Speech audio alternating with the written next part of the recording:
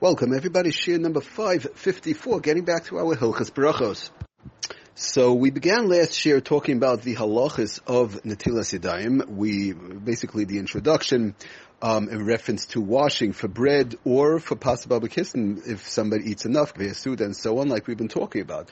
And the reason why we're talking about the halachas of Netilas Yadayim, because we've been talking about so much washing. We want to see how to go about it, and in conjunction with the bracha of Al Netilas Yadayim and how to work it, and if possibly there are times that we have to make over the Netilas Yadayim and so on, and what is the proper procedure in reference to washing our hands, because of the fact Lamaisa comes up on a daily basis. Okay.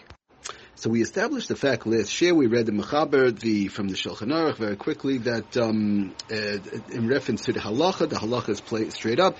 Somebody eats bread, right? They have to regular bread. They have to wash, make a netilas yadayim. We'll see how much. By the way, we'll see how much. Of course, that also is a very important thing. In other words, how much bread do you have to eat? If I take a little crumb of bread, a little tiny piece of bread, is that enough whereby you can wash, make a bracha? How does that work? So we have to see how much. But the general concept is somebody washes for bread, you have to make a netilas yadayim, and also if somebody washes, like we've been talking about constantly, pasabal b'kisn, cake, cookies, these type of things, and you eat enough, in conjunction with the halachas we've been talking about, one would also have to wash, make a netilas yadayim, and so on. Okay. Now I'm just stressing, we're not so much talking about the benching part of it now, we want to talk about the beginning now of the Suda, the Netilas Yadayim, and how it works. Now, the question comes up, first of all, why do we have to wash? What is this Netilas Yadayim all about? What is this washing on bread, challah, matzo, whatever it is? What is this washing all about, right? If I sit down to eat macaroni, I don't have to wash. Now we will see there are halachas. We'll see how they work in conjunction with foods that are wet, possibly fruits that are wet, not plain fruits, but in general, if foods in general that are wet from certain type of things, water or so on, there'll be certain times that we have to wash also. But we'll get to that. First we want to talk about the halacha at hand, which comes up, like we said, basically on a daily basis, and that is regular washing for bread. Now, so the question is again, why do we wash? What is this mitzvah all about? So the Mishnah Berurah tells us there was something called truma, in conjunction with the Beis Hamikdash. Basically what truma is a certain portion which has to be separated from produce grown in the land in Eretz Yisrael and given to a kohen. So l'maisa, that's what truma is. And in conjunction with eating the truma, only the kohen or the wife of the kohen or the children of the kohen would be allowed to eat the truma. And but it has to be eaten with a certain type of cleanliness. Now, so of course all the halachas of truma we're not going to get into. That's a totally separate thing. But it brings down the Mishnah Berurah like this. He says in Sifkat and Aleph, way in right up front in the beginning, Tam takanas natila.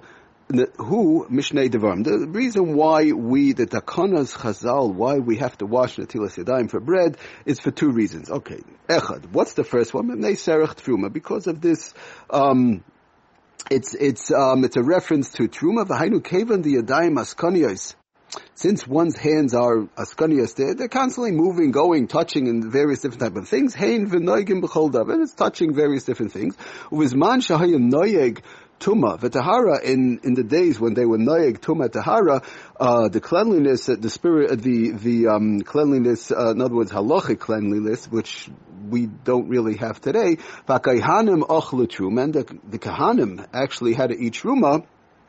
Therefore, Hayat Tzrichim tells us in Mishnah Berurah further, Hayat Tzrichim litalideyim b'divrei seifrim kodim achilas truma. They would have to wash their hands. The Kahanim would have to wash their hands. Kadei shelo yitamuhu b'negiyosam. When they touch the truma, their hands wouldn't be tuma. They wouldn't get the tuma on the truma and so on. Okay, like we said, those various different halachas. But it all comes from that. One of the reasons tells us in Mishnah Berurah, it all comes from the various different halachas in reference to truma and in reference to the Kahanim eating it. And and with the proper cleanliness and so on. Okay, so everybody's going to ask the question, very good, I'm not a kohen, so why do I have to wash for bread? If I'm a kohen, I could hear, maybe possibly, but if I'm not a kohen, what does washing have to do with me? So tells us the Mishnah further, in order that the kohanim should be rogel with this, they should get used to the idea of washing their hands, right? Halachically, the right way, in reference to Truma, Gazruk al Gam Kain al Kol Ish Yisrael. Amazing thing. Therefore, Chazal will go on all of Klal Yisrael to wash ha'oichel pas. In other words, Gam Kain al Kol Ish Yisrael, oichel pas. When a person, a Jew, a Yid, sits down to eat bread, you have to wash because of this. We want to make sure that the Kahanim are used to washing the hand, and also lechel ad sheyitul yadav, and it's taka also for everybody to eat bread until they actually wash. Now, he goes on to say, does the Mishnah Berurah, v'gam achshav.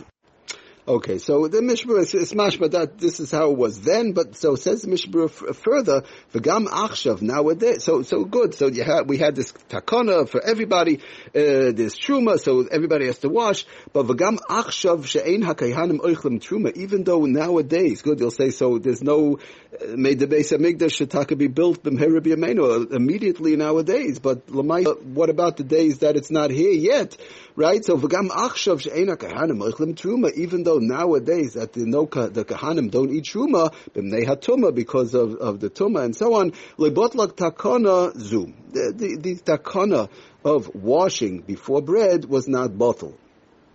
Why? Because Lamaisad Beis HaMikdash is not here right this second, right? When I go to eat my lunch, let's say, Regilim b'nei Yisrael, in order that Klal Yisrael should be ruggled, they should get used to the idea, Kishay Yabona Beis HaMikdash b'mheira v'yameinu, lechel b'tahara. An unbelievable thing that we should be used to the idea of washing our hands, that the Beis HaMikdash should be built immediately nowadays, and we have to prepare mamash, the preparations. Every meal we sit down. It's an amazing thing if you think about it. Every meal we're sitting down, we're washing our bread and so on, and one of the main reasons is because we want to make sure that as soon as Beis HaMikdash is built, it should be built immediately nowadays. Any second, right, we should be used to the idea of washing our hands, and the truma and the halachas of truma will come back into play, and so on. The kahanim will get the truma, and everybody they'll be tahar, and so on. So good. So that's for kahanim, but no. So Chazal made a gezerah on all of Klal Yisrael that we should all be used to. We should get into the idea of knowing the Beis HaMikdash should be built immediately nowadays. We got to get used to this idea. Get used to back to the where the Kahanim are eating the Truma, B'Tahara, and so on. So, okay, that's reason number one. We'll talk about next year reason number two. But it's an unbelievable thing if you think about it. That Chazal, any way you're turning, turn to the right, turn to the left. I sit down to eat. No, think about the Beis HaMikdash. Think about the Truma, Kahanim again, Truma again, and we all have to get used to the idea of washing, B'Tahara, and so on. It's a beautiful, beautiful thing. Okay, well, thank you for listening. Atzlach and bracha, kol tuv.